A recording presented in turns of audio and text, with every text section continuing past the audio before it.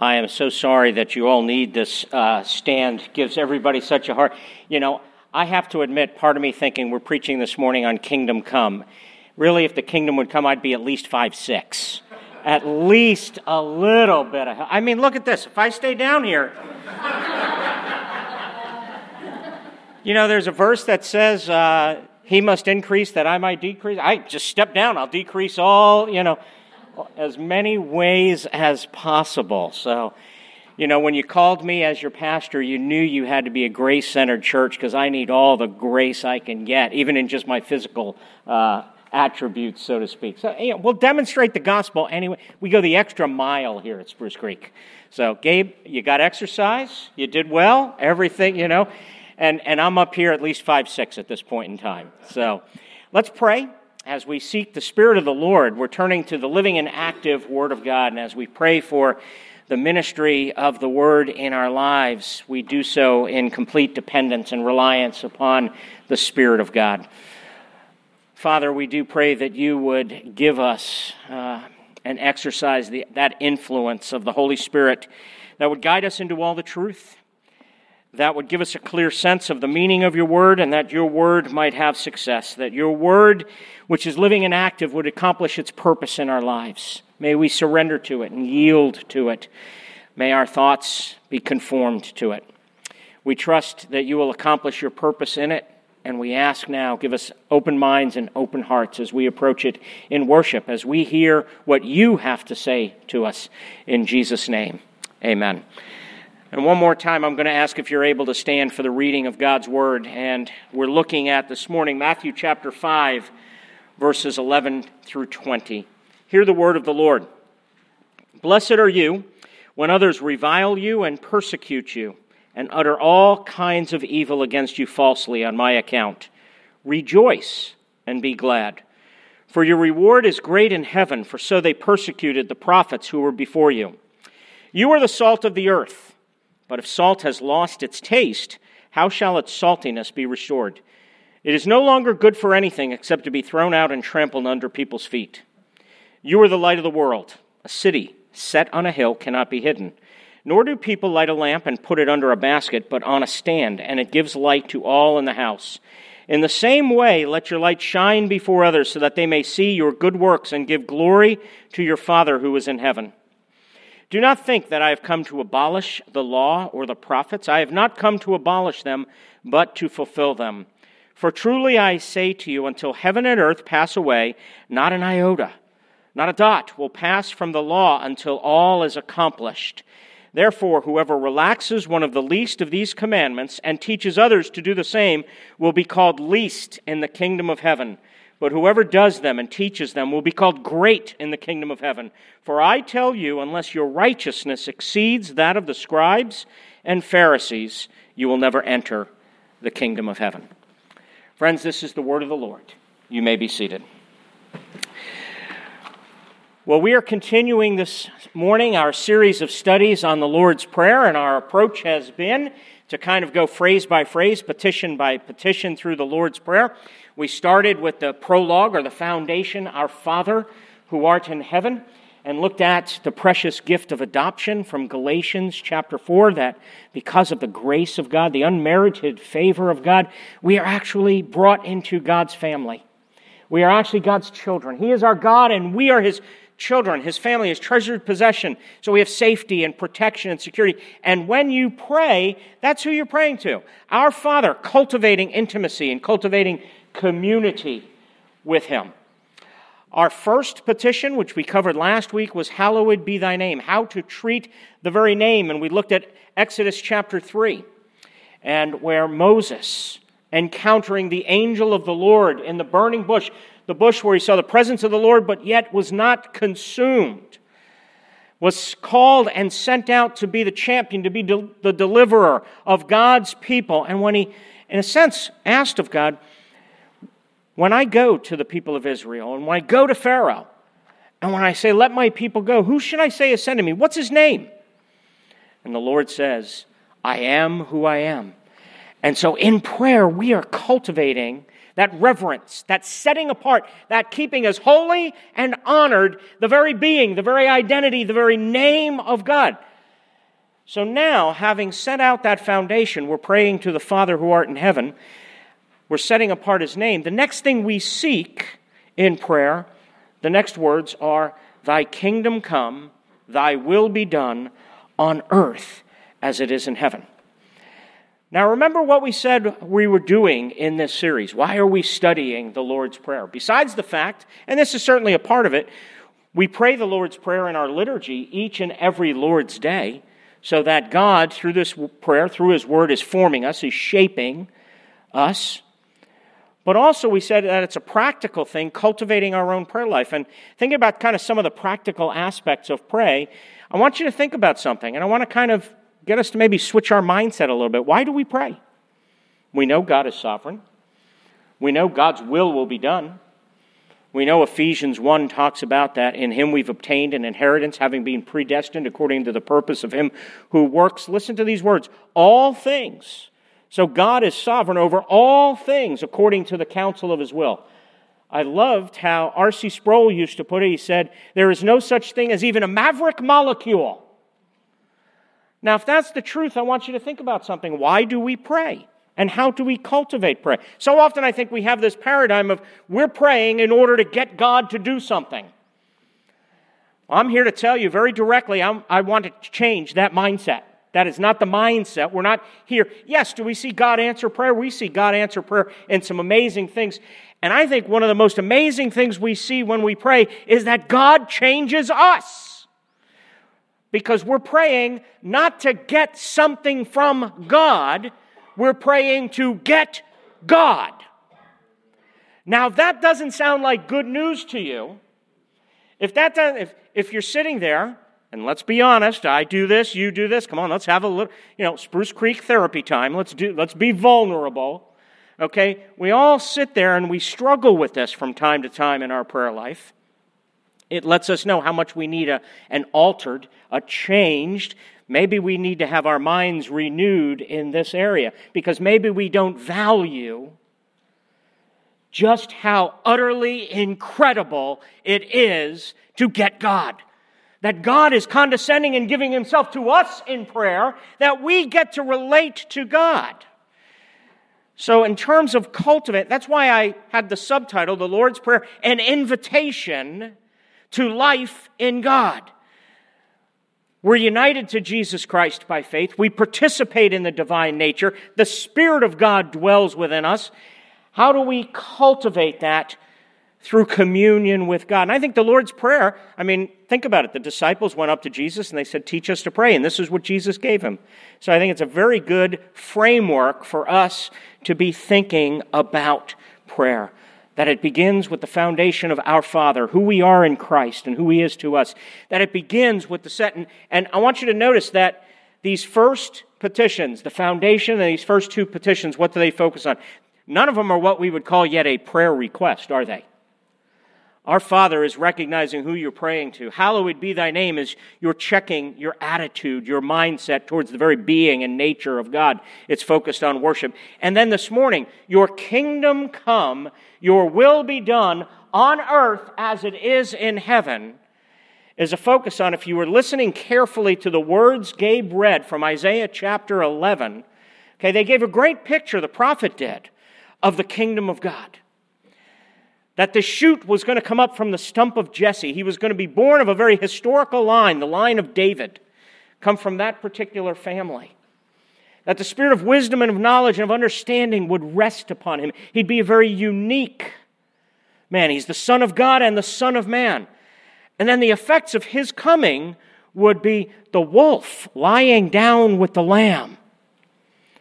The infant playing near the cobra's hole. The earth being filled with the knowledge of the glory of God as the waters cover the sea. Now let me ask you a question. Has that happened yet?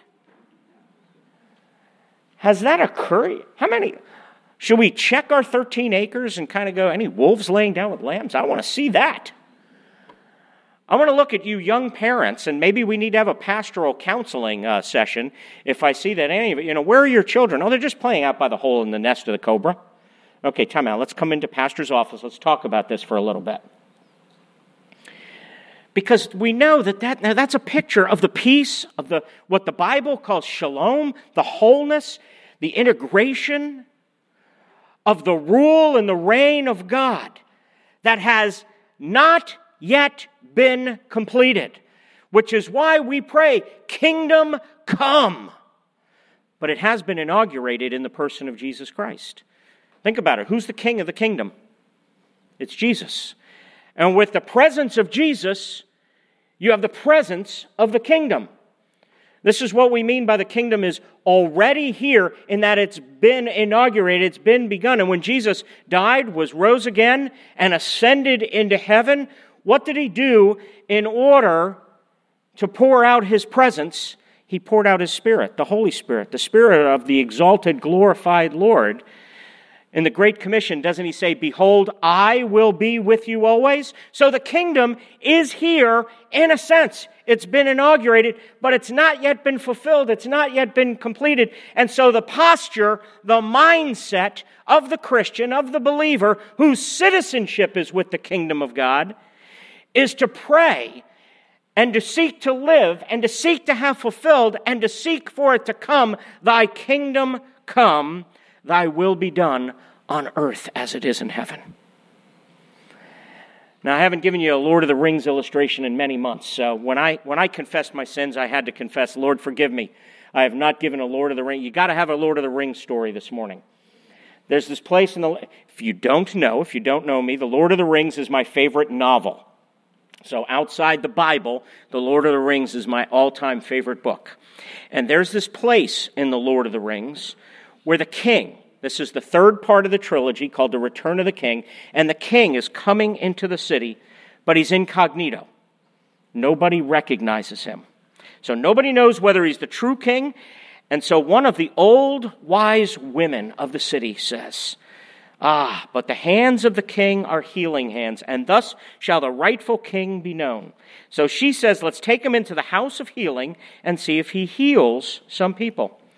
The hands of the king are healing hands.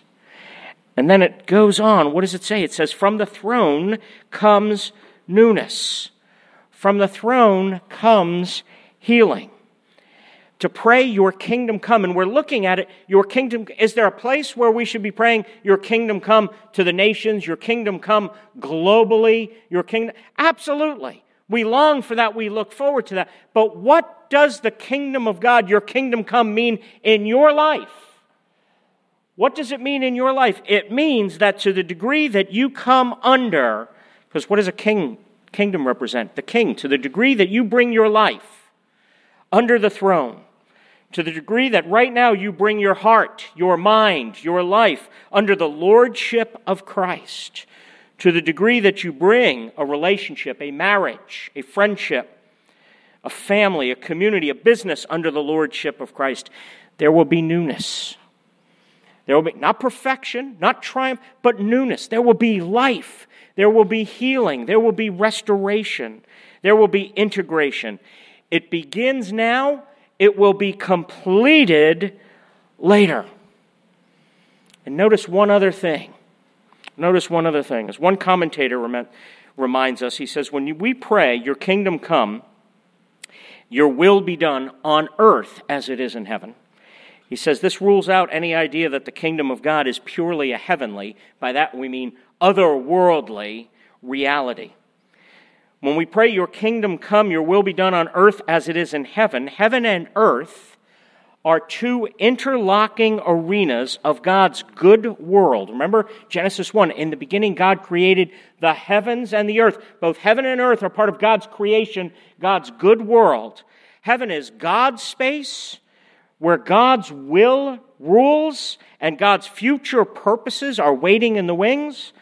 Earth is our world and our space. He says, think of the vision in Revelation 21, at the end of Revelation. It isn't about human beings being snatched up from earth to heaven, but Revelation 21, when John says, then I saw a new heaven and a new earth, he says, I saw the holy city, the new Jerusalem, coming down from heaven to earth. And he says, that's what we're praying for when we pray, your kingdom come. Edmund Clowney, wrote. He said the church, and recognize the church and the kingdom are not the same thing. But what is the church? The church, he says, is the colony of heaven. And what is a colony? Think about it. A colony is a group of people whose home, whose mother country, so to speak, is somewhere else. What does Paul say about the church? Our citizenship, meaning where we belong, what our values are, where our true home is. He says, your citizenship is in heaven, and we have been left on earth to colonize earth with the life, meaning the values, the priorities, the pattern of heaven. A way of putting it is that the church is called, and individual Christians are called, to make visible the invisible kingdom of God. Notice what I didn't say. Not transform, not triumph, but by our lifestyle, by how we live as ordinary Christians, we are making visible what's invisible to the world. Matthew 5 says that when we are praying, your kingdom come, when we are living the Lord's Prayer, as well as praying the Lord's Prayer, there are three realities. This particular text outlines three realities about the nature of the kingdom. Those three realities are conflict, orientation, and then authority. There is conflict. In other words, tension is normal. There's orientation. What do I mean by orientation? A basic posture towards life and the world. And then finally, there's authority. You could live either under law or live under grace. Look with me at verses 11 and 12. Blessed are you when others revile you and persecute you and utter all kinds of evil against you falsely on my account. I know that's what we get up and pray every morning, isn't it? Lord, this will be a good day if people are reviling me and uttering all kinds of evil against me falsely. Notice what it says, on your account. And then Jesus gives them kind of a posture and attitude to have towards this. He says, rejoice and be glad, for your reward is great in heaven, for so they persecuted the prophets who were before you. So you remember what I said earlier, the kingdom of God has come in the person of Jesus Christ. So the power of the kingdom of God are visible in the sphere where the world least expects to see them. Remember, what is Jesus giving here in verse 11? This is the end of the Beatitudes. The Beatitudes and the Sermon on the Mount, which is not an evangelistic message, here's how to become a Christian. No, what Jesus is saying is he is describing and he is saying, here is the values, here is the lifestyle, here's what describes someone who is a citizen of my kingdom. So in other words, he says, one who is a citizen of my kingdom, which is solely by grace, solely through the grace of the Lord Jesus Christ, solely through his righteousness, but one is going to be marked by certain values of the invisible kingdom. And those values are not what the world expects to see. He outlines those values in the beginning part of the Beatitudes. He says those values are things like poverty of spirit, mourning, gentleness or humility, hungering and thirsting for righteousness, being merciful towards others, being pure in heart, being not a peacekeeper but a peacemaker, and then finally, standing up and being persecuted, being insulted, being hated, being reviled for the name and for the sake and for the values of your mother country, the kingdom of Jesus Christ. One commentator put on this, he says, in the life of God's people, it will be seen, first of all, a remarkable reversal of values. The people of God will prize what the world calls pitiable and suspect what the world thinks is desirable. Think about that. What does the world think is desirable? The world goes after things like power, money, success, prestige, status, reputation. What do the people of God prize and cherish? What describes them? What are the marks of them? You don't earn these things, but what describes a citizen of the kingdom of heaven? Things that the world calls pitiable. Things like poverty of spirit, recognizing that you're powerless and you're helpless and that there's nothing. You are vulnerable. There's nothing you can do to seize power or seize control. See, the true church then becomes too different for the world to tolerate it. The world sees the kingdom of God as a threat to its ways. And let me tell you something, it is a threat to its ways. And thus it seeks to destroy it. So if you're praying and thus seeking to live kingdom come, what can you expect? You can expect at least some measure of conflict and some measure of tension. You need to understand this is normal. And if this is the response of the world to the kingdom of God, how are those who belong to the kingdom to live in the world? Peter says in 1 Peter chapter 2, he says, "Dear friends, speaking to the church, I urge you, as aliens and strangers in the world." Now listen carefully to these words.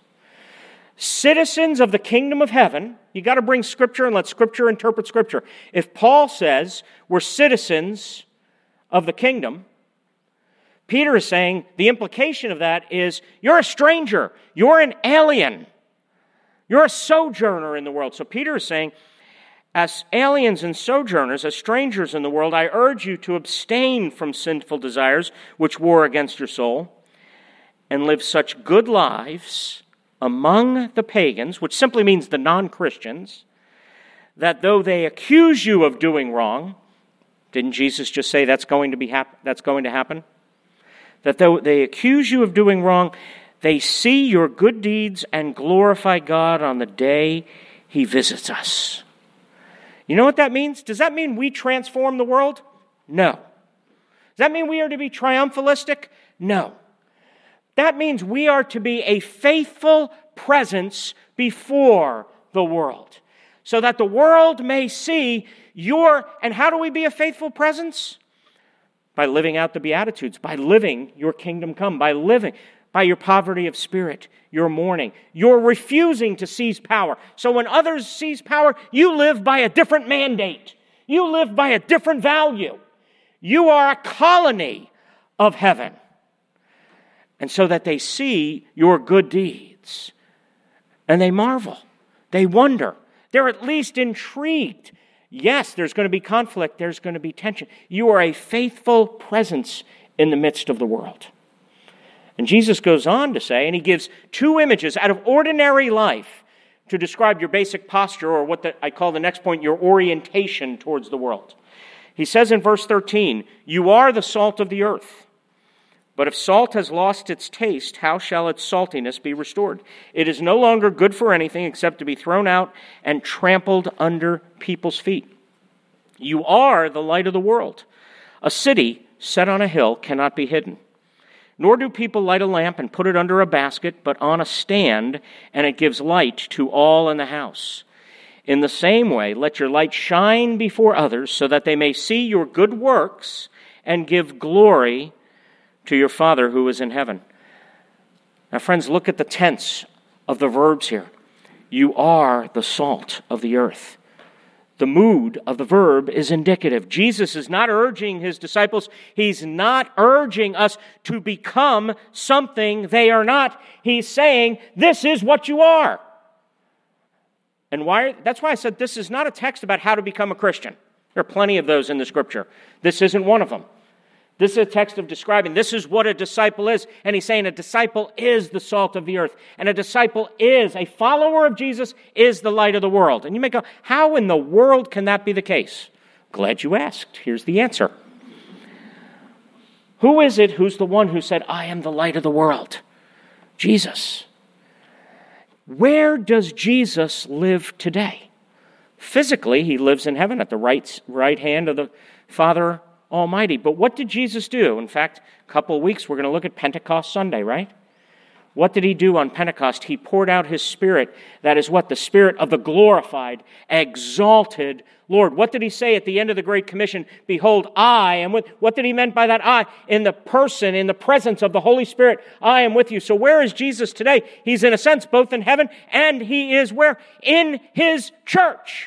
And so by virtue of our union with Him, He is the light of the world. You are not detached from Him. You are in Him. That makes you the light of the world. You're the salt of the earth and the light of the world. Now think about it. What does salt and light do? Remember I said these are just ordinary images. Common household things that Jesus is using to describe extraordinary things. Well, first of all, one of the main functions, especially in the original context where there was no refrigeration, was salt was a preservative. It was rubbed into the food. It was preserving. So likewise, think about an implication here. How much good do we do if we're not, in a sense, rubbed into the world? By implication, how much preserving, how much impact, so if our orientation is, I know what I'm going to do, every second of every day I'm going to hang out with only my Christian friends. I won't talk to another non-Christian. I'll have no non-Christian friends. If that is remember I said this is talking about a posture, an orientation. God produces the results. He's saying, you're the salt. So he's going to use you. This is kind of the meaning behind, and I don't always like pat answers and cliches, but this is a little bit of the meaning, you're in the world, but not of the world. But friends, if Christians aren't in the world, what is Jesus saying? If the salt loses its saltiness, in essence, he's saying, how in the world is it going to be effective?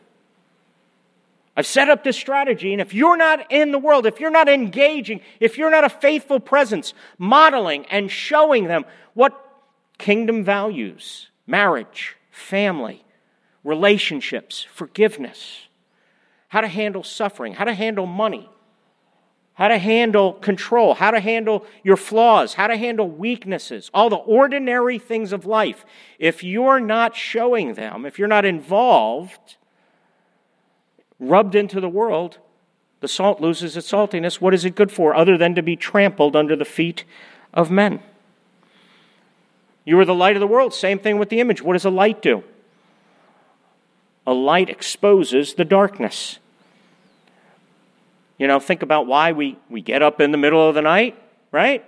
It's dark. What's the first thing we're doing? I know about me. I'm looking for the light.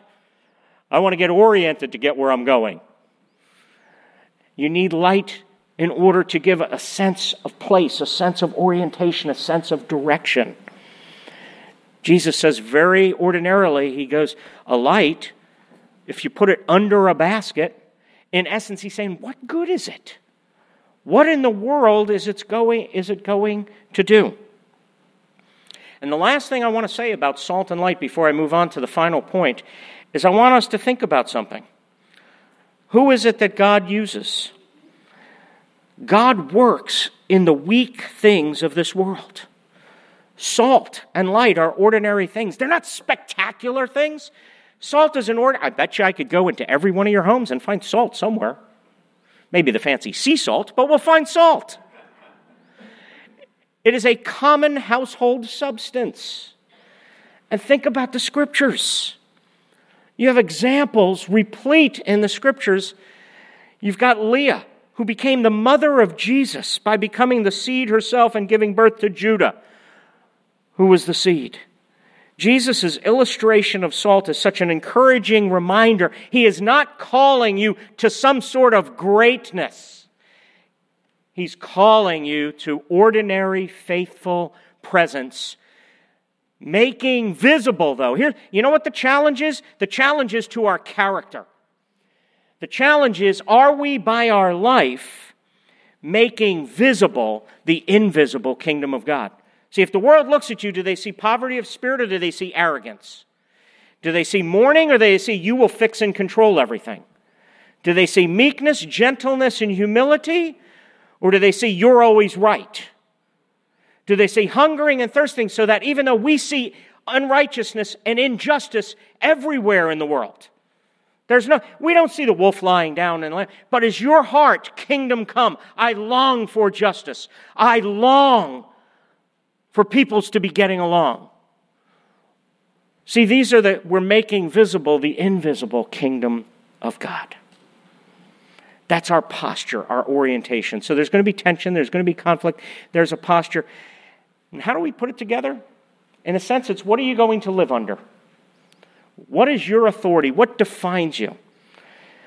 Look with me at verse 17. And it's really interesting because by this point in his sermon, I want you to think about something as I read this part of the text. What one thing has Jesus not spoken about yet? He's not spoken about the law. If you were a Pharisee, a scribe, a Sadducee, a teacher of the law, one of the law experts, wouldn't you be like, come on, Jesus, you're going to get to it? When's the law going to be spoken about? Let's go. I'm ready. They were always on guard, right? Here's Jesus, and he says, "Do not think that I have come to abolish the law or the prophets. I have not come to abolish them, but to fulfill them.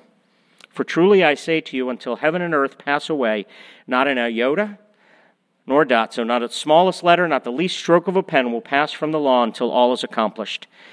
Therefore, whoever relaxes one of the least of these commandments and teaches others to do the same will be called least in the kingdom of heaven. But whoever does them and teaches them will be called great in the kingdom of heaven. For I tell you, unless your righteousness exceeds that of the scribes and the Pharisees, you will never enter the kingdom of heaven." Now think about this. So up to this point, he has said nothing about traditional interpretations of the law, what to look. And here, does that mean Jesus is somehow overthrowing, getting rid of the law? That would certainly be the fear or the concern of the Pharisees, don't you think? What is he going to do with the law? If you take away the law as a means of kind of pleasing God, living your life before God, no one will make any effort to keep it. Wouldn't that be their concern? But instead, what Jesus is saying is, he's certainly not come to abolish the law, but he himself, in his person and in his work, has come to fulfill it. And so in one sense, your attitude towards the law will be an index revealing your attitude towards him. Here's what I mean. See, if you are under the reign or the authority of the law would rightly be a threat to you, because the law would condemn. The law says, do this and you will live. And if that's your authority, you have every right and you should be scared to death. Because the law says you must be perfect. The law says you better not make an error. You better not have a flaw. You better get it completely together. You better do it. So if that's your authority, it can only judge, it can only condemn. But think about how Paul summarizes the gospel in the book of Romans when he says you are under grace, not under law. Now, what does he mean by that? He means you are under the reign or the dominion of grace, not under the reign or the dominion of law. And he is saying it is only when you are under the domain, the authority, what defines you is the grace of Jesus Christ, that you can then look at the law and see the law for what it is, a beautiful expression of the heart and the character and the values of the Father. And if the law can't touch you, if the law can't condemn you, because what we were powerless to do by the law, God did, condemning Jesus in our place. So if you're under the reign of grace, you can now look at the law and say, what a beautiful expression of my Heavenly Father.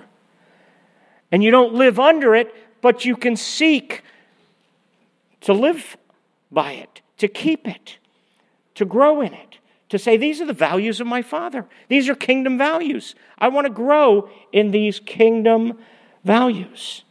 You can look at them like we would in any family.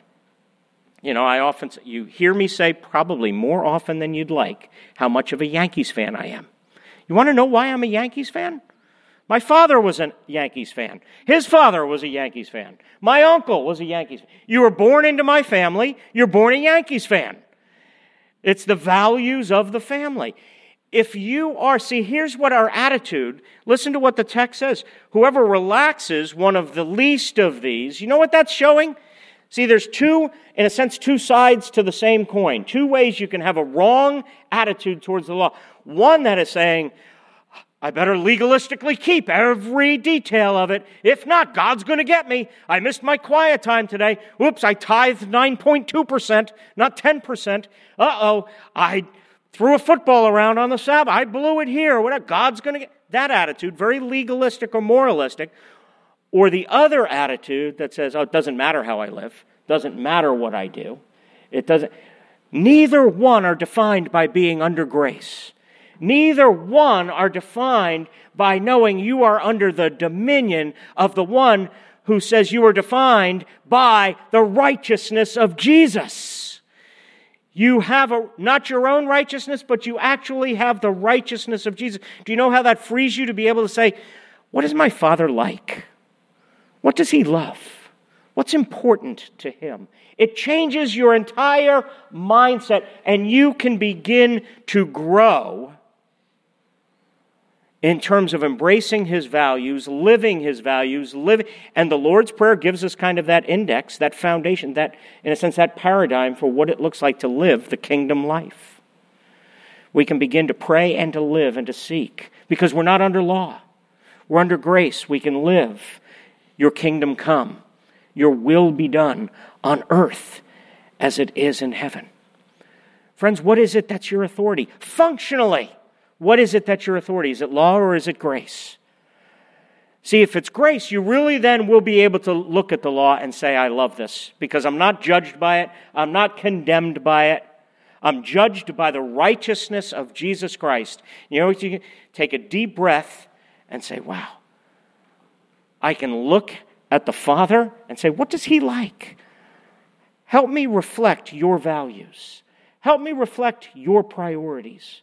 Help me reflect your pattern and be a faithful presence in the world.